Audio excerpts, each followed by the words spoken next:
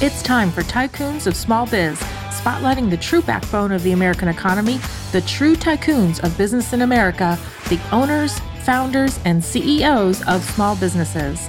The show's hosts, Austin Peterson and Landon Mance, are registered representatives of Lincoln Financial Advisors Corporation, a broker-dealer member SIPC, and registered investment advisor. The views expressed by your hosts, Austin and Landon, are not necessarily the views of Lincoln Financial Advisors. Let's lean in as Austin and Landon connect with this week's Tycoons. Good afternoon, Tycoons, and welcome to today's episode of Tycoons of Small Biz. I am Austin Peterson. I am joined today by my co-host, Landon Mance, as always, and special guest, Kobe Baker with Maya Holdings and Alderus Mortgage in Las Vegas, Nevada. Kobe, thanks for being with us. Thanks for having me, guys. Yeah, we're excited to have you. We, if you're okay with it, we usually like to have our guests tell a little bit about themselves personally to get started, talk about your family, talk about maybe, your beginnings, where you went to school, what you studied, how you got to where you are today, so to speak. You didn't forewarn me of that, so I'll do my best to make it sound interesting. So I think probably the most interesting thing about me is that I have been with my wife for 27 years. I'm only 45 years old. So that's an unusual fact. I have no children other than dogs. And I started my first business when I was 19 years old.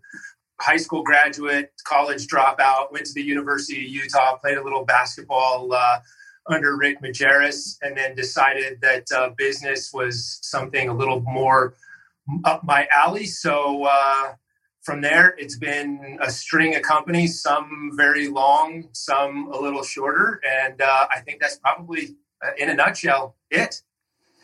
Yeah, that's kind of the entrepreneurial way. So you mentioned University of Utah, Rick Majerus, and based on your age, I'm thinking you were there around the same time as Keith Van Horn. Am I right on the timing? He was a little bit after me. A little bit after you. Okay. I'm that old.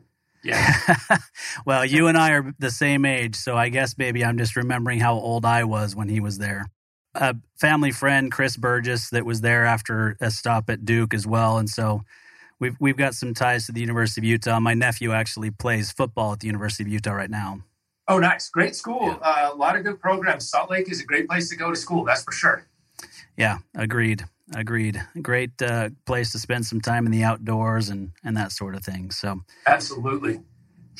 Well, let's jump right in and talk a little bit about kind of what brought us together today and the reason that Landon and I wanted to have you on the show. Obviously, your story is an interesting one. And, I think nowadays our conversations tend to talk a lot about what's going on with COVID-19 and kind of just, everything that people are dealing with. And we, of course, want you to touch on that if you'd like to. But, first of all, let's kind of take a step back and give us your philosophy on what you think, business represents in modern society. What's the purpose of business today? I think that we've gotten a little bit away from the true capitalist roots. In the beginning, I think business was really set to be something to serve the community. At the end of the day, that's how we moved away from the old systems of shells and bartering and things like that into the new system of the monetary systems that we use in today's day and age. And capitalism was a way to have people engage with the community, provide services in the community that were beneficial to everybody, created, not to sound corny or anything, but created a big circle as to how things are done. I think we've gotten a little bit away. Well, if we go long enough in this conversation, my true opinions will come out, which I think we've gotten a lot away from that sort of mentality with the way that we function in capitalist society right now. But, I got into business because of that community component, of that value component of bringing something to somebody else, not necessarily always for what I could get out of it. Yeah, and I agree with you. We talk about that a lot where, especially in the media today, I think business owners get a bad rap. We get seen as, greedy people that are just out for ourselves and not really, thinking about the fact that we're providing jobs to many people. We're doing things in the community. We're allowing people to have incomes that then push the economy forward. I mean, there's a lot that is done by being a business owner that we don't get the credit for a lot of times. And I think it's a tough pill to swallow sometimes.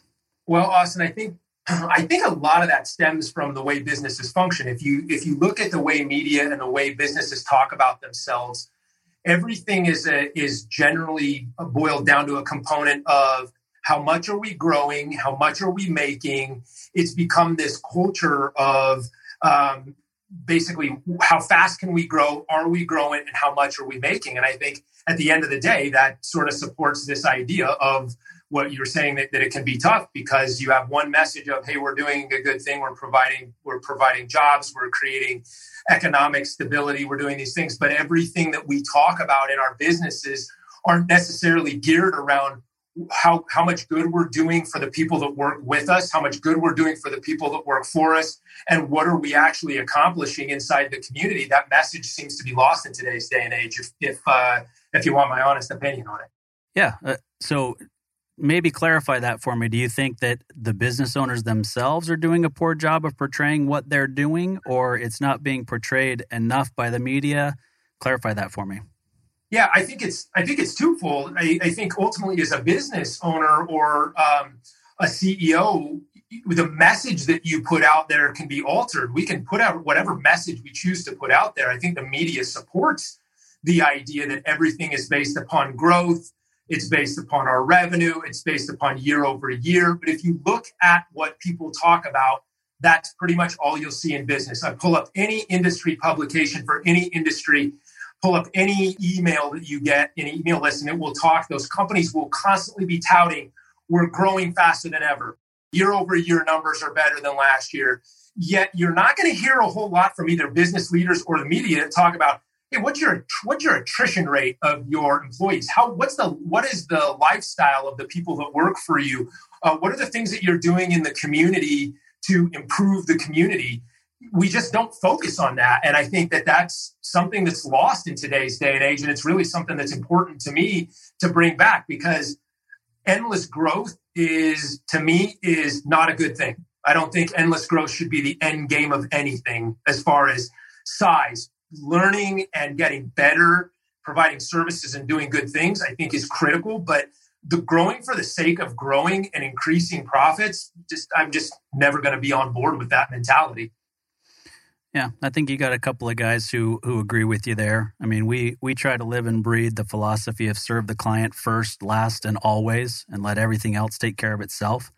And I don't know that Landon or I, either one of us, care about growing to a large organization. We care about serving the business owners that we work with. And as long as we're able to do that and do it as well as we can, of course, we want to take care of our families. We want to employ other people. We want to do what we can as well. But then we spend an awful lot of time serving in the community as well. And if I can do that, that's good enough for me. I don't need to build a huge empire. Yeah, I think that's a critical component of creating some change in today's business environment, is understanding that there's a quality quotient here that actually matters. Everybody is so focused on quantity that a lot of businesses lose sight of what they're actually doing. And I don't think it's necessarily the intention always, but I think that because it's the standard narrative, I think a lot of people get pushed and end up maybe starting with a little bit more altruistic ideologies, and then they lose it and they move away from that just because that standard narrative is so loud in today's day and age. Well, I know Landon wants to jump in and ask a question or two as well, but let me ask you a follow-up to that. So what are you guys specifically doing at any of your organizations that you'd like to share with us that is different, where you're leading with, whatever, something you believe in beyond profit? That's a great question. And I think it's twofold. It's not only what we're doing inside the organization, but it's what we're doing outside the organization as well. One of the critical things for our mortgage bank, and I own several companies under my holding company that do very different things. But our mortgage bank has some very unique philosophies on how we do things. One is that we truly want to be the mortgage company that wants to see our clients debt free, and that could seem to be an oxymoron because we are a finance company.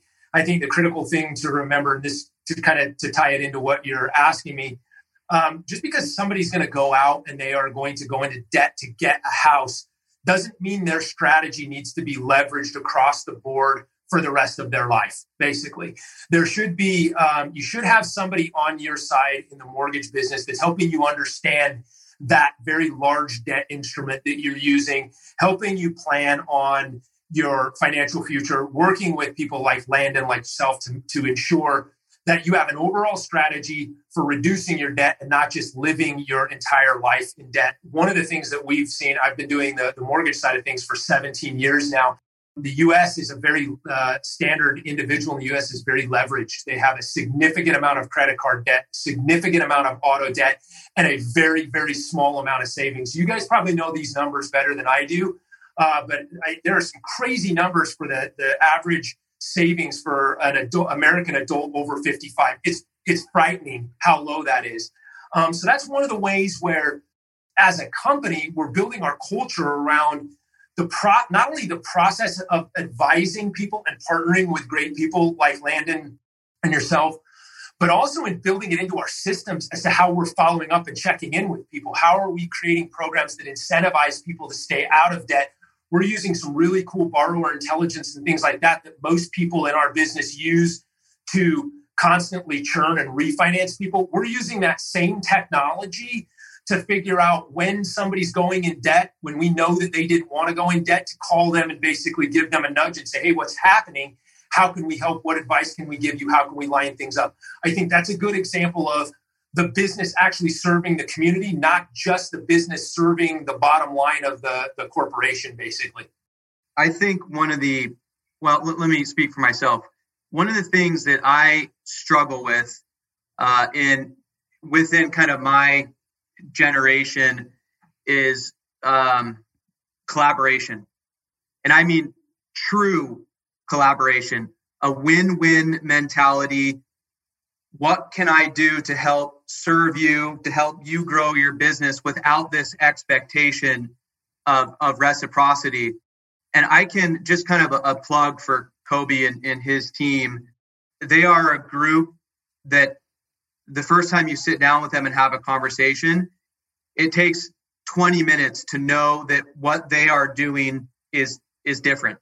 Because the feel that you get, the questions that they ask, the conversations that they engage in, it's different. And they want true collaboration, which leads me into my next question for you, Kobe. What are you doing? What is your organization doing to involve the next generation of thought leaders, in, kind of your business sector? First of all, thank you, Landon, because we work very hard on, and I want to touch on that subject first. So if I get too far off point, bring me back. I think that's another thing, to tie into what Austin was saying about what is business, what's the purpose of business. Too many people are looking for something in return. If we start to look as a business, what can my business do for your business that's going to add true value to what you're trying to accomplish, which means you do have to be very, very careful. You have to look for alignment because you want to help those you align with. But I think that's a true component of traditional, original capitalism that's also lost, in that there's very little collaboration business to business in saying, how can we really help one another accomplish a much greater goal? So I agree with you 100% on that point. Across all of our businesses, I have two partners in all of our business, both my wife and my brother. I'm lucky to have had, over 17 years in partnership with two people that I can trust pretty much implicitly. And one of the things that's really critical for us is bringing in the next generation of thought leaders. How do we, traditionally in a business, people look for people that have experience in that line of work, especially in, I will use the mortgage industry as one of them. You're going to look for people who have been in the business because it's a lower lift for people. The average age of a frontline salesperson in the mortgage business is 56 years old, and it's not getting any younger. So a lot of what we've done is we've partnered with children's organizations, community organizations, to basically create talent funnels into our internship programs, into training programs. Basically, we're trying to bring people from outside of the business inside the business. that way we can teach them the values, the information that we want them to know that's going to be valuable to not just growing an individual bottom line, but actually growing through a more organic way, which is doing the right thing. When you do the right things, when you provide great service, when you give great advice, and you couple that with providing a very, very low price for whatever it is you're doing, it does go against a lot of the modern day business principles, which is don't undercut your services. Well, there are certain things like a mortgage where I disagree with that mentality going into today's day and age.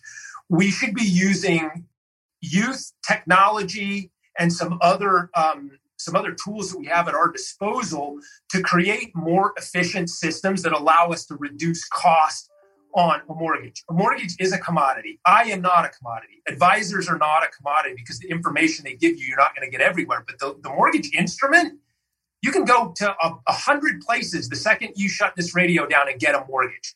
So technically, that's a commodity. What you get along with that is the component that you have to add that sort of decommoditizes the mortgage. So bringing in young people, showing them, teaching them from ground up. Right now, over 50% of our team is under 28 in this particular business. That's a huge deal in our business. Now, granted, the rest of us we're gray hairs, right? So you got to have the people that know the business to teach the youngsters. So really, to me, it's bringing in a group. I think that the modern or the millennial is kind of undershot a little bit. I think everybody thinks that they're entitled and they have a lot to say about millennials, but they're also very idealistic. They have watched people chase the wrong things, and they do have some sort of idea that there's a better way of doing things. For me, that makes a perfect target because you get the innovation, you get the buy-in, and you get people that aren't just saying, I need to make as much money as I can as fast as possible. And I've seen that firsthand. Hopefully that answers your question. That's a little long-winded way to do so, but. No, absolutely. So kind of, other than, I kind of express my challenge of collaboration, but, other than that, what would you say kind of in your experience, in your opinion, what would you say is kind of one of the bigger threats, to the next generation? Anybody who knows me will attest to this. I think that rampant consumerism is a big issue right now, I think. And in the world that we both occupy, because we both occupy financial services, my other ventures are manufacturing and restaurant, bars, stuff like that. But even in those, there's this component of consumerism that is sort of prepped and pushed from the time that you're very, very young. And that goes back to my comment to Austin about the lack of savings that the average American over 55 has. That's because we're spending it all. We are literally taught that we should have the next thing the moment it comes out. If you did any, I think a couple of weeks ago, the Senate did a hearing with Apple, Google, Facebook, I like the big five, Amazon. And when you look at the numbers that they represent of the economy, they would be like the fifth largest economy in the world, those five companies. All of those are geared firmly around versions of consumerism or pushing consumerism and advertising and big data and all of these things that drive basically purchase habits. I honestly think that is the biggest. I not to get on a soapbox, but I believe that basically the majority of Americans, if not, people across the world, are walking into some sort of slavery through indebtedness. Basically, you never get out of the wheel. And that's what I try and teach people that come into our organization, people that come into contact with us. There's a critical ideology. It's not how much you make, it's how much you spend. I know people that make $1 million a year and spend $990,000 of it. I also know people that make $100,000 a year and spend $50,000 of it. Who has more money at the end of the year? Not that hard to do that math. And I think that's part of what our mentality is with the mortgage group, with how we're actually not only teaching people new industries and new skills, the younger people, we're also teaching them how to manage their money, how to look at things, how to be in an environment where our sole purpose is not to just buy, spend, get another TV, get another car, those types of things. So not a very popular business approach, I would say, But to be honest with you, I don't really care. Yeah, I don't know that it matters that it's popular. I think that you're absolutely right. We've got an entire group of people that are living well beyond their means, right? And I don't know the exact number, but I do know that the number that people have saved at age 55 or older, like you said, is less than the average household income for 1 year. And Crazy. Yet they're 10 to 15 years away from supposedly retiring and living off of the money that they've saved for the next 20 to 30 years, right? And so it is a big, big issue. And there is this consumerism that's pushed where everybody believes that they have to have the newest thing right away. They have to have, the brand new iPhone that's coming out. I mean, I heard this morning that the new iPhone's coming out in October. And this is actually crazy. They mentioned on the TV this morning on the news that Apple's market capitalization is larger than all of the companies combined in the Russell 2000 index. So one company bigger than 2,000 others, right? And those are smaller companies, granted, but they're large enough to be listed on a public exchange. Right. So it's crazy to think about that. But yeah, that's the thing is everybody's going to go out and pay another $1,400 to get the brand new iPhone 5G, blah, blah, blah, in October. And it does lead to an issue. Right. And it's just about simple principles. So let me ask you this, and this isn't something we'd planned on asking you, but beyond you grabbing them, right? Because people really can't come to work for you until they're 18, right? Yeah. And so you can't become a loan officer until you're 18 years old. You have to go through the education, the test, all that kind of stuff. What do we do to get to the kids younger, right? I mean, my daughter is 17. She's a senior. She says, I know how to do complex mathematical calculations. I just took AP Physics, but I have no idea how to balance a checkbook, how to get a credit card, how to buy a car. It's not being taught. So there's another, I don't want to get too far off point, but yeah, our education system is significantly flawed. Obviously, like you said, we have plan on talking about that, but there's a problem. And I'll tell you one of the things that we do. We sponsor Dave Ramsey's high school program at various high schools around here in Las Vegas, which they go in and people sign up for. And it's basically a 90-day course that teaches financial literacy to high school students.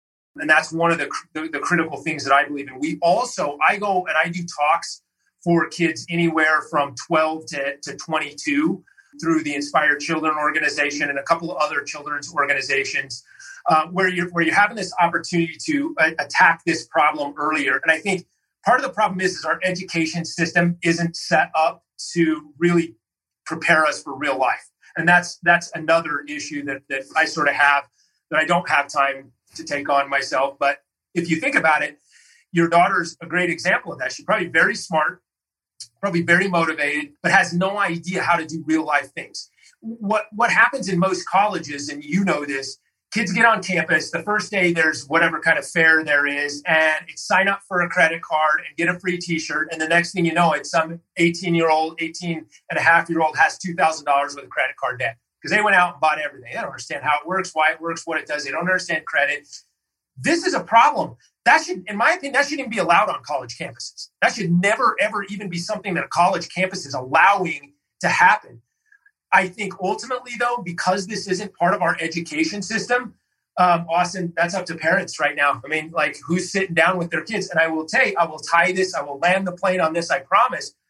But most parents that I know, and ask yourself to look around, are so concerned with their careers and making money that we forgot something, that we have kids and then we need to parent the damn kids.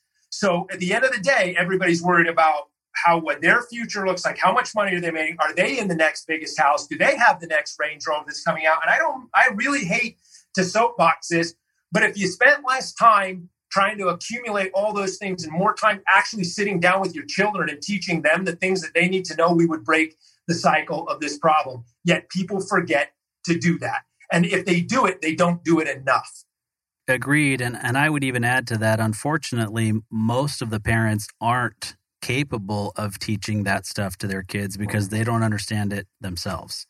right? And it's because the education system has been this way for so long that people just kind of pick it up and learn along the way. And they're not, I mean, people are walking in to buy a new car and they don't know if they're going to get credit approved, for example, and they're trying to get a loan because they don't understand how credit works. They don't understand how to increase their credit score. They don't know about how to use credit responsibly. All of these things are not being taught anywhere. And that's, I mean, it actually goes back to what you said earlier. You said, certain things are commoditized, right? You can go to Robinhood and buy a stock. You can go online and do a mortgage transaction. You can buy a car completely online. I've done it, right? And so it is, that part of it is commoditized, but you can't commoditize away the value of advice. And that's where, if they're not seeking advice from us as professionals and they're not getting it in the educational system, where are they learning these things? Nowhere. Yeah, there's nowhere to get this information. And I'll tell you, you guys see this as well as I do. It never ceases to amaze me the level of professional that has zero financial acumen or understanding of the way the credit system works, or the way that compound interest works, or the way that anything financially, and I'm talking about highly educated people, doctors, CEOs. One thing I teach our people: never ever take for granted that somebody actually knows what you're about to tell them. Always go through the process. Let them tell you that they already know. Figure it out through the process of discovery and telling them. Yeah, agreed. I'll make a quick comment here, then we'll move on, because we know, Kobe, you got a lot of good nuggets to share with us. We want to extract those. I would even challenge that by the time kids are in high school, that a lot of their thoughts and feelings and ideologies towards money are already formed. I got involved with an organization a couple years ago. I'm sure you guys both know them, Junior Achievement. And Junior Achievement has a program where they do a couple of different things, but one of the things they do is they physically bring kids in to this makeshift, call it like a job fair kind of, and you come in, you have a budget, you have to pay bills, you have to obtain a mortgage, you have to balance, your checkbook. And I thought that it was just a brilliant program, because even though these kids don't necessarily wrap their head around everything that they are learning, their subconscious is going to pick up on some of this stuff that says, oh, that might be bad. Oh, this seems like it's good. I'm getting rewarded for this. So that it helps to shape and mold their thoughts towards money. And so I just I thought that was a incredible program. And I've gone out and I've volunteered at this, at these job fairs, and just watching these kids go through it. It's pretty incredible. Yeah, that is a good program. I know the program, and I agree with you. It does shape habits where basically kids have zero, starting at base zero. Yeah. Absolutely. Well, that's a good spot to break for a word from our sponsor, and we'll come back and we've got plenty more hard-hitting questions coming at you. Whether you're an established local company or a brand new startup, you can count on GBS to be part of your family. We're not just any benefits consulting firm, we're GBS. We have nearly 30 years of experience in group benefits, a strong sense of purpose, and it shows. GBS, believe in something better. gbsbenefits.com. All right, Tycoons, welcome back. We're here with Kobe Baker, and we're talking about the importance of personal finance and understanding how to deal with your own personal financial situations, teach your kids the importance of those sorts of things. So hopefully you're learning a few things here from Kobe, and you can sense and feel his passion for personal finance. So Kobe, we really do appreciate that. So I've got to ask a question. How can a company that loans money say they want their clients to be debt-free? Seems contradictory. That's a great question. So I kind of started down this path on the first segment. We know that in America, you're going to buy a house. And it makes sense to buy a house in America because this ends up being a nest egg. We have constant, steady appreciation. Real estate is a good investment. That being said, going back to it, you don't have to have a loan all your life. In fact, if you do this the right way, you could move through several houses. And by the time you get to your third house, you could own your house free and clear. Now, there's obviously a little bit of contradictory information here, especially when you're talking to financial advisors, and I'll explain what I mean. So I've got $500,000 sitting in my house when I could, especially in today's day and age, where I can get a loan for 2.5%, right? So the leverage points are not actually in favor of that, seeing how that $500,000 invested somewhere may do very, very well for money. The problem is that most people aren't sophisticated, and this is going to sound really horrible, but they don't have the background and training. So I'm going to take that back. They have not been given the information necessary to make the types of decisions to understand leverage and how they're leveraging their money. So the easier move on this is to make sure that people are understanding you do not have to be in debt all the way to the end. You don't have to have a 95% loan on your house. You can have equity in your home. You don't need to tap it to buy a boat. You don't need to tap it to do home improvements. This is what I mean. Ideally, I would think at the end of days, as we grow old, the ideal scenario would be to have money invested and diversified, but also to own your house and to have cash savings and to have money vested in the markets. That is a very intelligent and broad-based way to look at things. So for me, it's getting an understanding of and helping people understand their own risk tolerance, their own level of education and understanding of money and finance, and really putting something together that matches the person. Myself, I do have some house debt, right? I understand how to leverage that debt. I understand that Landon can make me more money than my 2% 30-year fixed rate can make. That being said, I probably won't have that loan for the rest of my life either. So it's getting people in a plan to understand the progression of life, when you should be in debt, when you shouldn't be in debt, and understanding that if you do get yourself into trouble, say with credit cards, things like that, the ideal scenario is to use something like your home as an instrument or a method to get you out of that, but not to get back into the trouble again, not just at the end to go back out and do it again in 5 years. So it is a little bit counterintuitive, but I'm extremely passionate about the idea of even if it's the detriment of my business, saying we do not need to be enslaved to our debt. It is critical that we are not enslaved to our debt, that we understand what we're doing. Yeah. So if I were to I guess, summarize that, I would say that you believe in the smart use of debt, but our society believes in the overuse of debt. 100%. Right? Because, leverage is a real thing, right? The reality is, your financial advisor's kind of, so. It sounds like if you're mentioning Landon as your financial advisor, but I was waiting for it.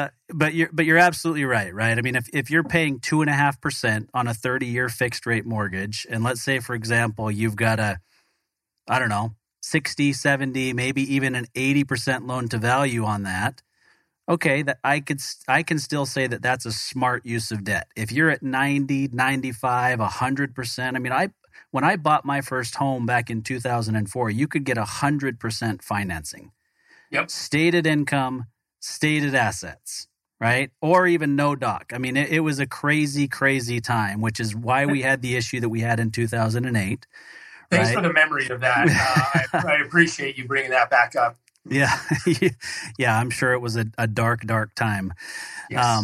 But so many people got into trouble then, people messed around and collateralized, and really smart people did a crazy, crazy thing, which is really what led us down that. But it came down to, it was too easy to get money, and people didn't understand what they were getting into and just thought, yeah, I can buy a house and I don't need a down payment and I can probably afford that payment. So yeah, let's go for it. Not even understanding whether they truly could, but using leverage, I want to be clear, is a very smart strategy. You just need to use it the right way and understand what you're getting into and make sure that the percentages are right. Yep, I agree with that 100%. And I think to piggyback and sort of bring that thought to a close, really the thing is you have to have the education to know what leverage makes sense. And that's where we need to be focusing. That ties in with the educating, young people. There is smart use of leverage, especially in things like business. I mean, using leverage in business is critical in being able to reach the people that you want to reach. It's very difficult to do it organically. But it also comes at a cost. So understanding that risk and understanding the numbers, like you said, when it makes sense and when it doesn't, I think that's the real problem, is that there's no baseline for when it makes sense and when it doesn't. If you're on your second or third or fourth house, you should not be at 95% loan to value on that. You should be taking that equity and being intelligent with how that's rolling on into other investments and or your next purchases. So there's a way to do it and there's a way not to do it. Yep. Yeah. Absolutely.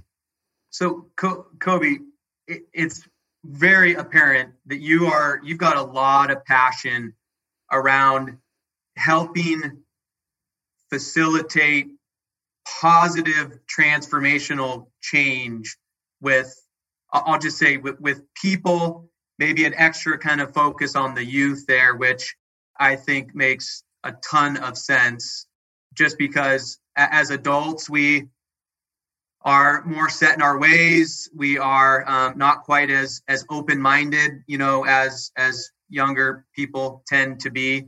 So let me kind of take that and lead that into the next question, which is like, so what types of companies kind of moving forward, what kind of companies will help to create this kind of change and innovation that we're talking with in the, the coming years?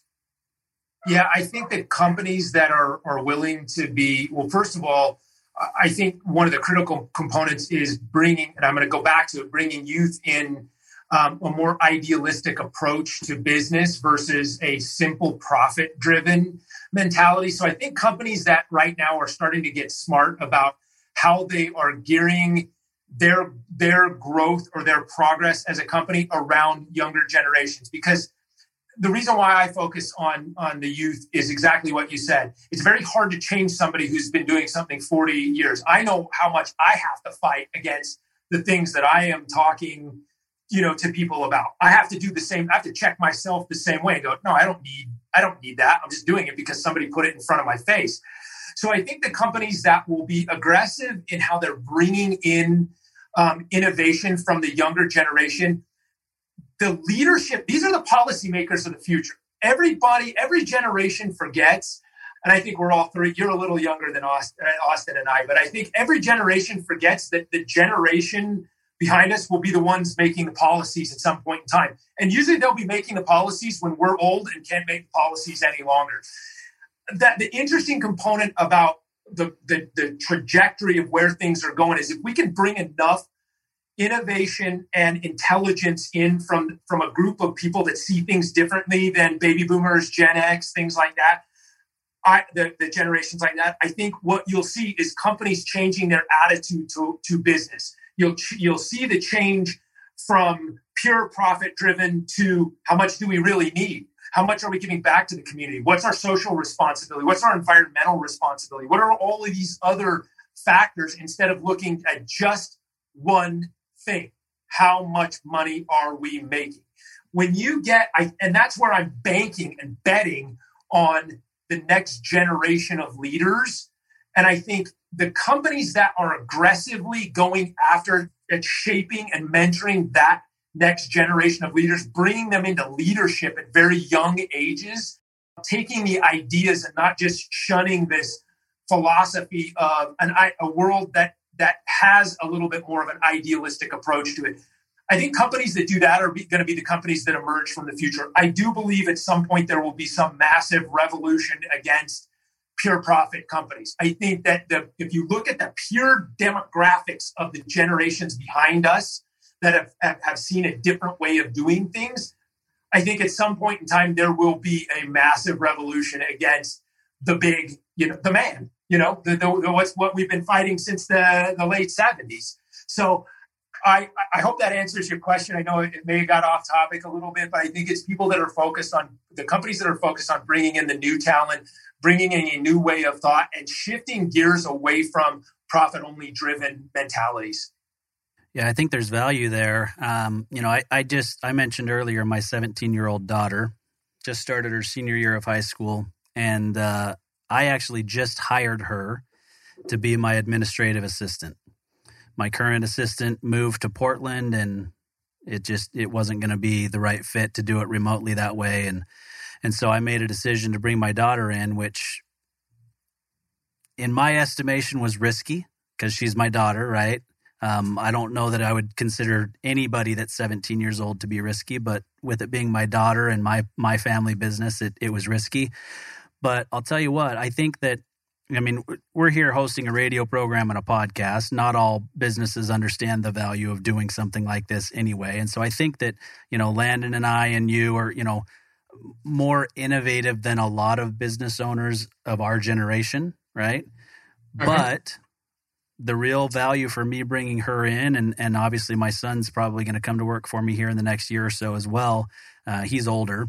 Is that what you just mentioned, and me understanding that there's probably some things that I still don't see, right? I'm pretty good with social media, but maybe there's something they know that I don't, or maybe they're going to come in and start to dive in, and I'm going to show them certain things in the way that we do things, and my daughter and my son are going to look at it and say, but why do you do it that way? There's a better or more efficient way of doing it if you did this. We could automate this. We could do this. They look at the world differently than we do, and I think it's beneficial. Austin, first of all, kudos for bringing them in, because I am a firm believer in that. Who better to learn from than you, and vice versa? You learn from them. I think the key is allowing this generation to ask questions and teaching them to question, right? Which is also a little counterintuitive to how most of us are raised, which is don't question authority, don't question the people that are telling you what to do. Instead, I encourage that, and that's what I found. I have 2 people that are under the age of 20 in our organization, which is pretty unique because this is a very technical and, as I mentioned, a very mature business. So what I found is that when you are forced to answer questions and or explain your way of doing things, there are times when you actually answer that question and realize that was really stupid when I say it out loud to somebody who doesn't understand it. And I think that kind of is what I'm talking about when I'm talking about innovation. And if you can find the right balance and make sure that your son and your daughter are free to ask questions and question why you do things, you will find that one of 2 things happens. They may have a great idea, like you said, or you may just be explaining it and realize that you're just doing it that way because somebody told you to do it that way, and you just basically are repeating the same thing, which is a problem. We all know that's a problem. Anybody intelligent knows that's a problem. So it inspires you to do some different things. I hired my basically executive assistant is 23, and I did that on purpose. For one, I would have to explain everything that I did, which would make me think about it instead of just randomly going along with every preconceived notion I've ever had or built up in 45 years. But for 2, the bright-eyed, bushy-tailness of somebody that's 19, 20, 23 is entirely different from somebody who's got the crap kicked out of them for the last 20 years in the workforce, and they don't know what good is out there. So there's a lot of ways this can be invigorating, and I think it can help businesses if they're open to it, which, to be honest with you, I don't see that a lot of places are. So kudos to you on bringing those guys in. I'm guessing you're going to look back on that and think that it was a really great decision, and so are they. Yeah, I sure hope so, because, family for me is number one anyway. Everything that I do from a business standpoint is for my family. And for me, it's rewarding to hear my 20-year-old son now, who's studying sports journalism at Arizona State, finally admit that what Dad does for a living's not got to be the most boring thing in the world. And why would I ever want to do that? Sweet vindication. Yeah, he's now thinking that it's something that would be pretty cool, and maybe I should want to work with Dad, and you get to help people, and it's rewarding, and I think it'll be a great. Hopefully for me, it becomes my succession plan for my business, and they're able to run it as I get a little bit older and do certain things. I mean, not to toot my own horn, but speaking of doing things that are socially responsible and giving back, I'm well, actually, I guess you're a year older than me. I'm 44. I was born in 1976. And so by the time I'm 55, my goal is to work 2 out of every 3 years and take 1 year off and go and do something big somewhere. Right. My wife and I both speak French, and so we would love to spend some time in French-speaking Africa, digging wells, doing anything that we can to kind of make things better for a lot of people that are underserved. And I can only do that. So this is where, profit still has to be important, right?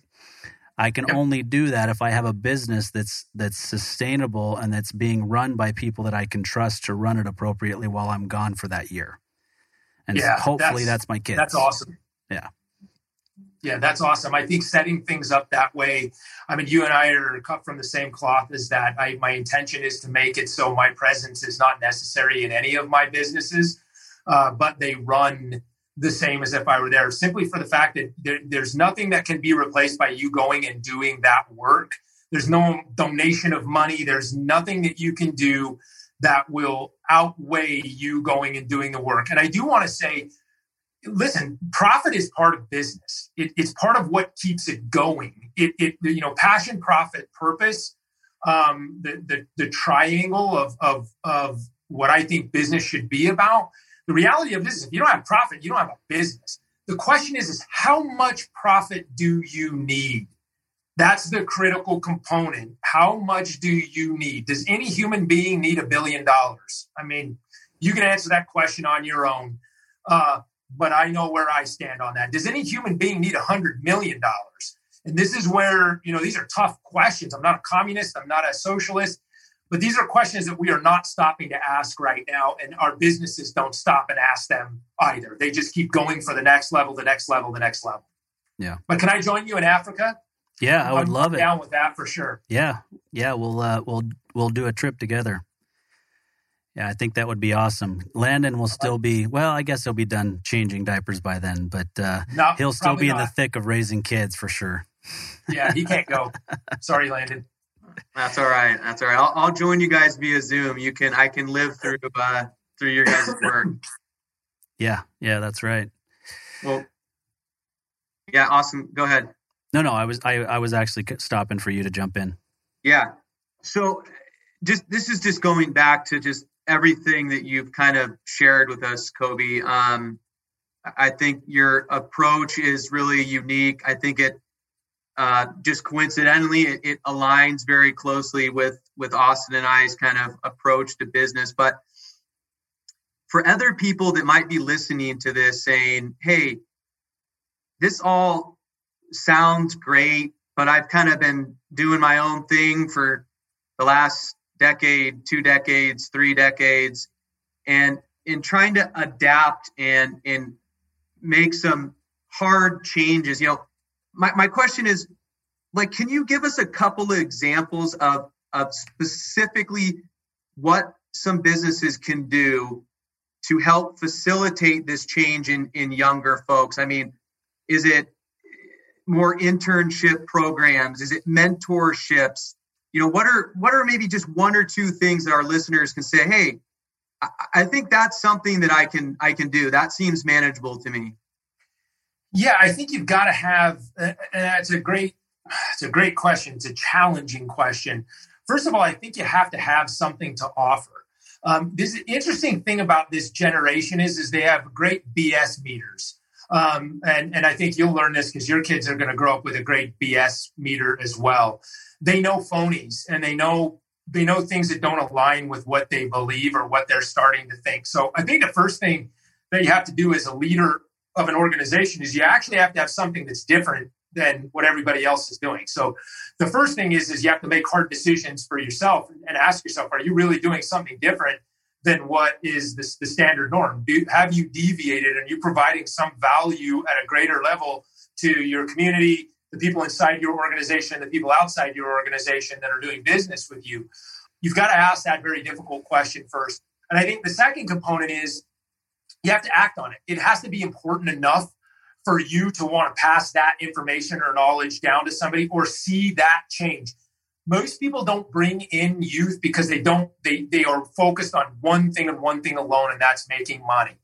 And that is not a money maker a lot of times. Listen, we will have our people in, we will pay to train them, we will pay for the training, and they will not monetize.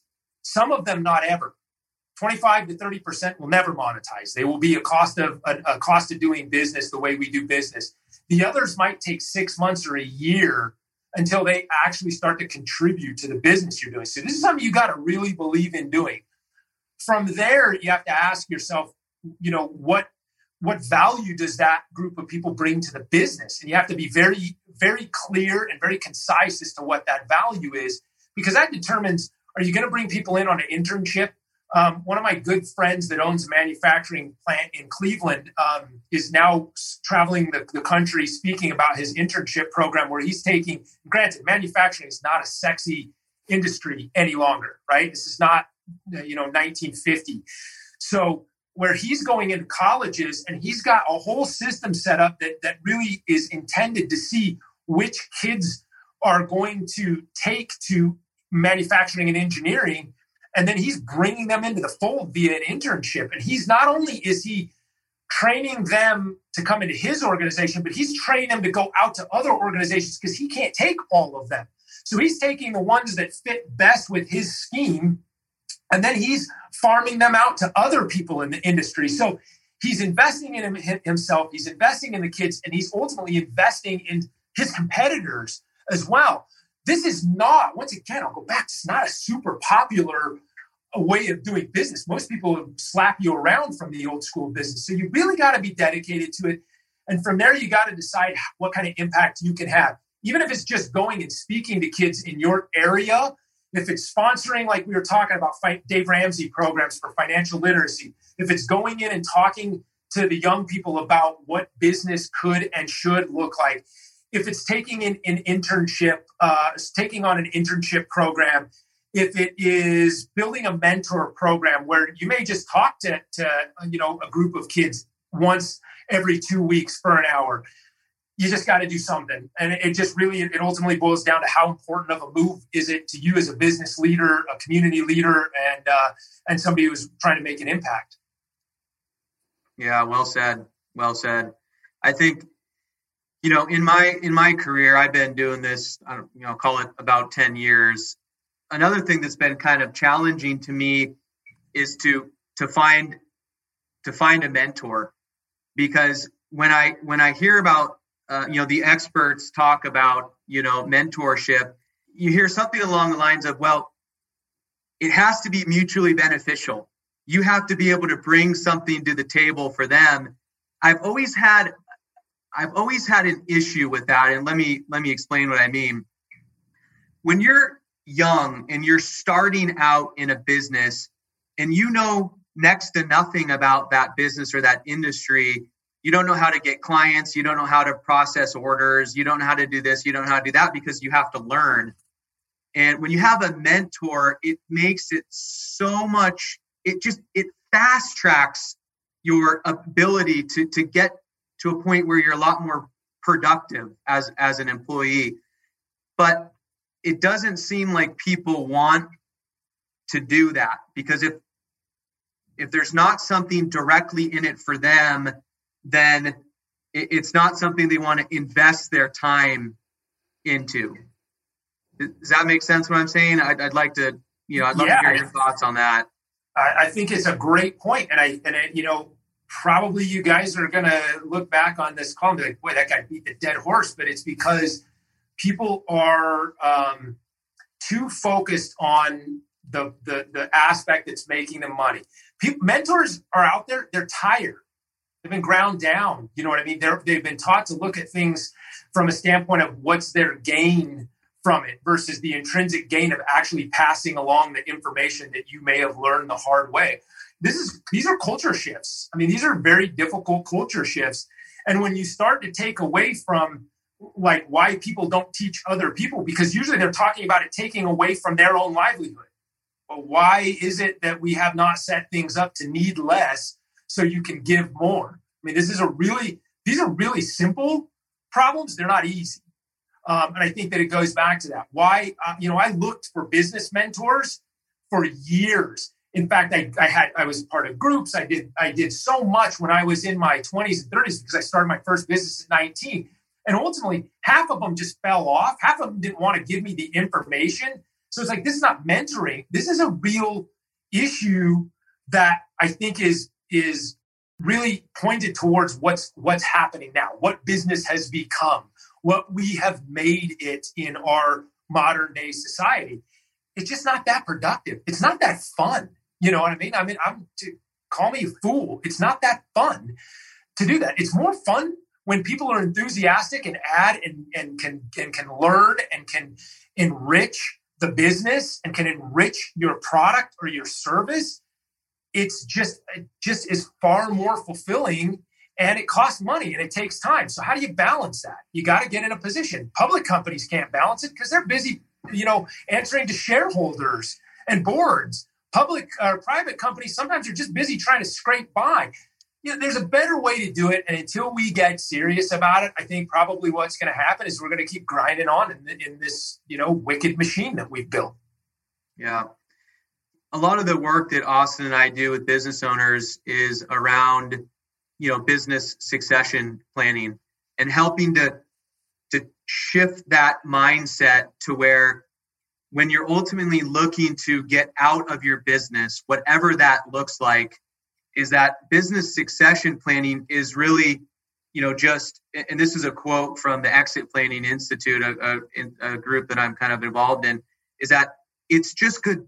It's good business strategy, because when you're thinking about getting out of your business, you have to look at your business through the lens of a potential buyer, right? So my question for you is, and we're bumping right up against time here, but I think this is a great way to end our conversation. You have made a lot of really great points. You brought up some issues you're clearly really passionate about.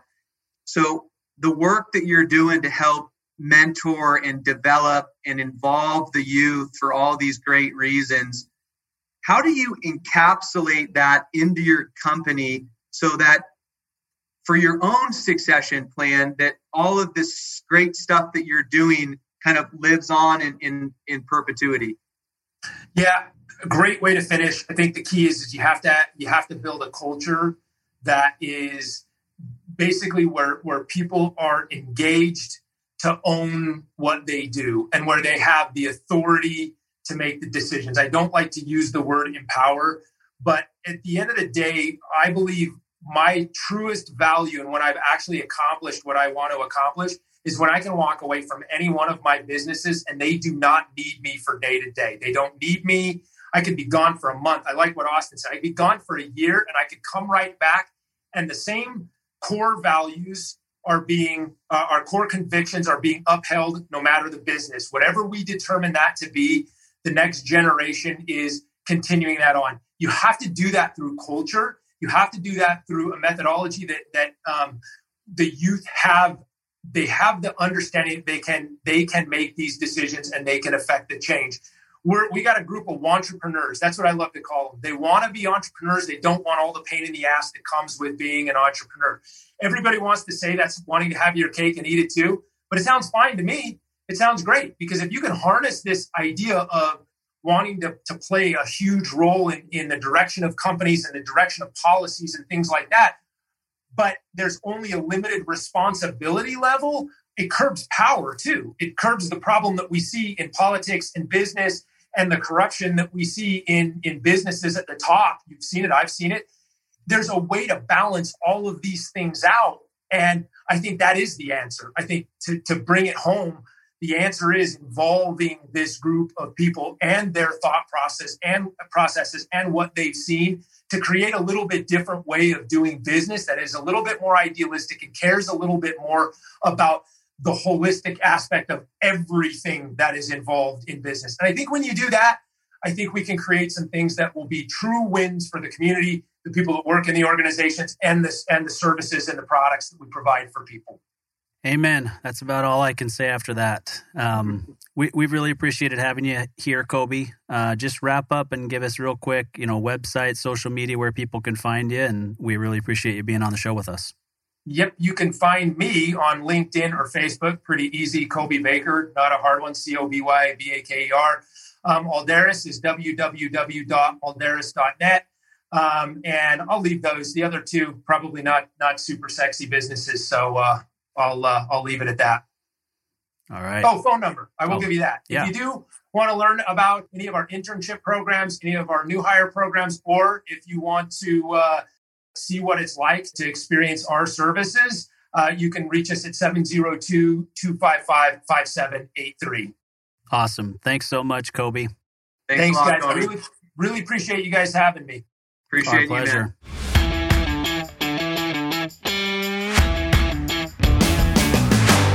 You've been listening to Tycoons of Small Biz, proudly hosted by Austin Peterson and Landon Mance. Austin and Landon are comprehensive financial planning professionals specializing in financial, estate, and succession planning for small business owners.